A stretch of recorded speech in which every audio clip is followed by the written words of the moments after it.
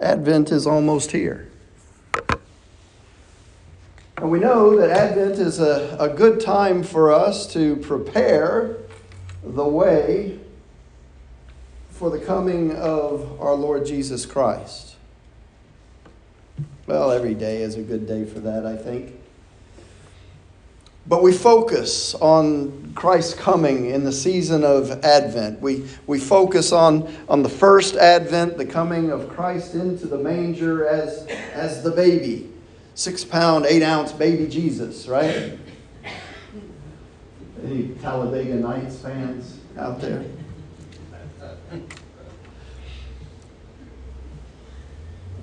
And it's wonderful to focus on the coming of the Christ child. It's important that we celebrate that because that was God reaching into the affairs of men and saying, I have a plan for you, a plan to give you a hope and a future, a plan to bless you with an opportunity to be redeemed back to me. Isaiah, the prophet, foretold of these events that were going to take place. We read about them just this morning. And so it's good for us as we spin up to Advent, the season of Advent, to focus once again on what it means to have a Savior. A Savior that came to take away the sin of the world and to make a way for us to be in good standing with God the Father.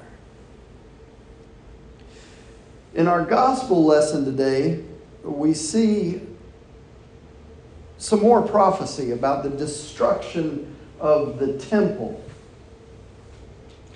In Luke chapter 21, if you want to follow along in the bulletin, or if you have your own Bible with you, I encourage you to open it to chapter 21 and follow with me as I begin at verse 5. When some were speaking about the temple, how it was adorned with beautiful stones and gifts dedicated to God, Jesus said, "As for these things that you see, the days will come when not one stone will be left upon another. All will be thrown down." And they asked him, "Teacher, when will this be? And what will be the sign that this is about to take place?" And he said, "Beware that you are not led astray, for many will come in my name and say, 'I am he,' and the time is near. Do not go after them. When you hear of wars and insurrections, do not be terrified, for these things must take place first, but the end will not follow immediately." Then he said to them, "Nation will rise against nation, and kingdom against kingdom. There will be great earthquakes, and in various places famines and plagues, and there will be dreadful portents and great signs from heaven. But before all of this occurs, they will arrest you and persecute you. They will hand you over to synagogues and to prisons, and you will be brought before kings and governors because of my name. This will give you an opportunity to testify. So make up your minds not to prepare your defense in advance, for I will give you words and a wisdom that none of your opponents will be able to withstand or contradict. You will be betrayed even by parents and brothers, by relatives and friends, and they will put some of you to death. You will be hated by all because of my name, but not a hair of your head will perish. By your endurance, you will gain your souls." This is the gospel of our Lord Jesus Christ. Glory to you, Lord Christ. See, when we hear Jesus' words in this passage from Luke, we hear a story of impending destruction. The beautiful temple built to the glory of God will be torn down so that not a single stone will be left upon another. And indeed, if you were to go to Jerusalem right now, where the temple stood at one time, there's a mosque, the Dome of the Rock, built on top of what used to be the temple, the very temple that Jesus is talking about here. The beautiful temple built to the glory of God, torn down so that not a single stone is left upon another. Jesus says there will be wars and rumors of wars. There will be earthquakes, natural disasters and famine, plague, sickness, death, persecution and imprisonment, betrayal by family and friends, executions and all manner of injustice done against the righteous, the people of God. There'll be a movement of people marching toward captivity and bondage. Some of them against their will, and some of them because they just don't know any better and they're going along willingly.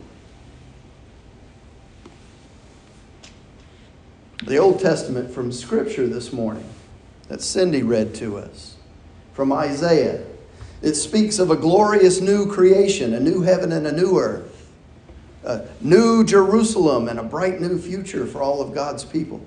See, Isaiah paints a picture of hope for captive Israel, held in exile against their will through the reign of Nebuchadnezzar, the reign of Belshazzar, the reign of Darius. And when King Darius finally allows the people to return to Israel, we spoke about this just last week or the week before, they begin their journey out of Babylon, moving from years of captivity, years of bondage, years of suffering, years of darkness and fear, moving into freedom, into peace, into light. And so there's this long column of people marching from Babylon, from captivity, into freedom with the hope of rebuilding their temple.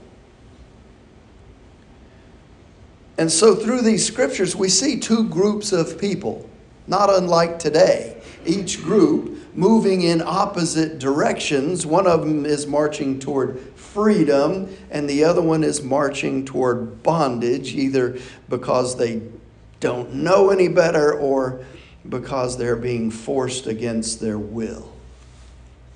Two groups of people. How does that speak to us today? I don't think it stretches anyone's imagination as we look around the globe that there have been two groups of people marching in opposite directions. You've seen them, you've read about them, you've heard about them. And as we watch, we have to wonder, are they marching toward freedom? Are they marching toward captivity? There are people with a desire to align themselves with God's word and will. And there are those who desire to impose their own will on God's word and on God's people. And so on both sides, we have this fear and anxiety and uncertainty, which produces anger and frustration and division. And we only have to go as far as our own church to see that that is true, that that is happening in the world today. Columns of people moving away from one another and at the same time colliding with each other in this collision of wills, of ideologies, of priorities, of questions of spirituality and faith.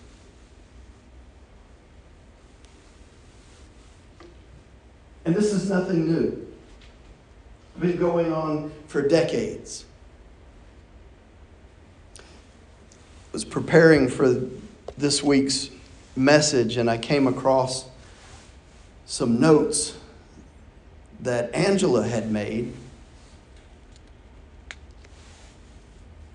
And she was processing the division in the world, and she wrote them down, and so I stole them. Because they were really succinct, and it said something that I wanted to say, and I just couldn't find the right context. But, you know, I've often thought that I should be doing Angela's job and she should be doing mine. She just has a way where she's tuned into the Holy Spirit. And I appreciate that about her. But she wrote some thoughts, and she was processing all that was going on in the world. And she identified the fear that people are experiencing as fear of the unknown, which, by the way, is biblical. That's how it's described. And it's a good observation. She writes, the unknown is a very scary place. There's no doubt about it. But when you're facing scary situations, don't you find comfort in knowing that you're not alone? No one is alone in this. We have God and we have each other. She says, personally, I can tell you that if you need something and ask me, I'm not going to ask you what is your political party, are your religious views, what are your personal preferences before I try and help. I'm going to do what I can, when I can, however I can, regardless of your answers to those questions. I don't want to know the answers because I believe that most people will do whatever they can, when they can, however they can. And then she says, I love and pray for all of you, my family and friends, and that is not ever going to be changed based on where you are in your faith or your beliefs. My hope and faith is in God, and He takes up residence in my heart. For me, that doesn't change with the prevailing culture. Wow, I wish I'd written that. But it's the attitude of Christ that we're supposed to have as Christians. And I, for one, find it very difficult sometimes, depending on what the issue is, what the context is. I think Angela's right on here. If we are one of those who are marching toward captivity, it's the bondage of fear that's going to hold us in captivity. Fear comes when we place our hope and our faith in fallible humanity rather than the infallible God of the universe.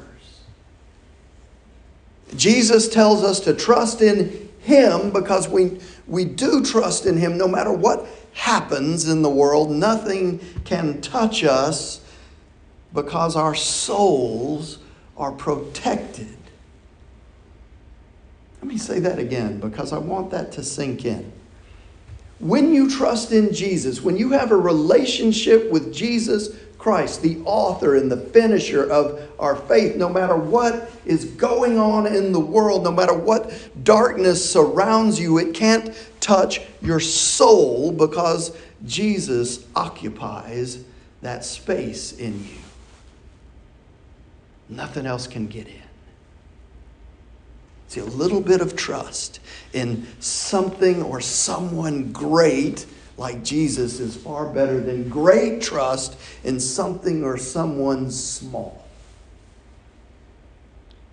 So if you redirect your trust, even if it's just a little trust in Jesus, the anxiety and the fear will dissipate into the air. Even having said that, still there are going to be those who continue the march toward captivity. There are some who just want it all their way, no matter what chaos and anarchy it brings about. For those people, all we can do as the church is just pray for them.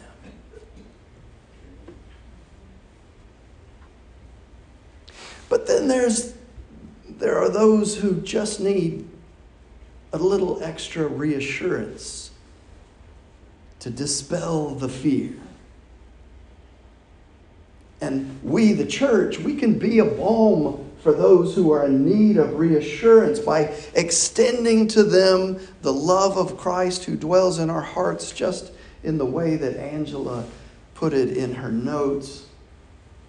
Just by being Jesus for them, we can dispel the fear which leads to reconciliation. When the fear goes away, your heart opens to receive something more. The church is the balm that dispels the fear. And so we have to remember that in the midst of those who are marching to freedom, there is God. And for those who are marching toward captivity, there is available to them the hope of Christ and His redemption, if we, the church, will only extend our hands and invite them in. And so today I have just a simple prayer.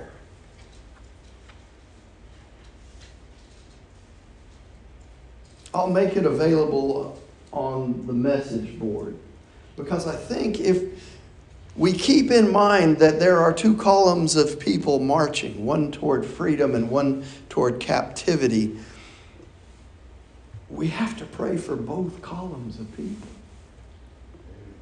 It's one thing to pray for your church family and for your church, because Lord knows we have struggled and fought to align ourselves with the word and will of God. And so as we go forward, we pray that we will be successful, that we will be open to the leading of the Holy Spirit. We pray for that. But then there's this other column of people moving as fast and as far away from God as they can possibly go. Some of them being dragged against their will, and others going, oh, so willingly to their destruction. They need prayer also.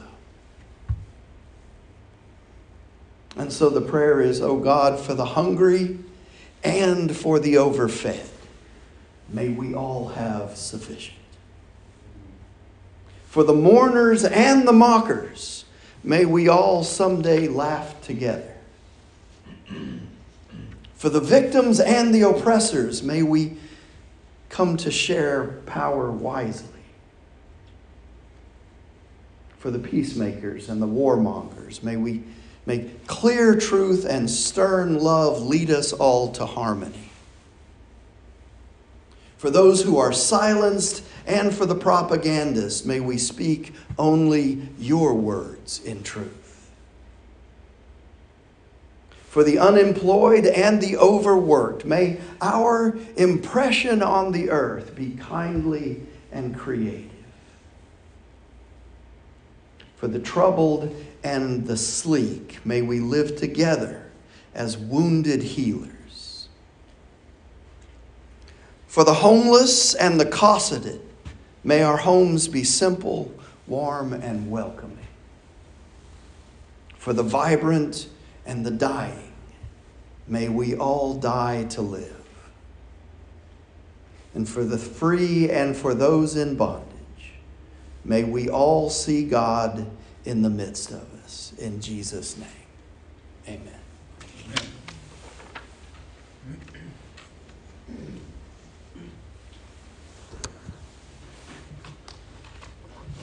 Let's go ahead and stand as we sing our final hymn this morning, Just As I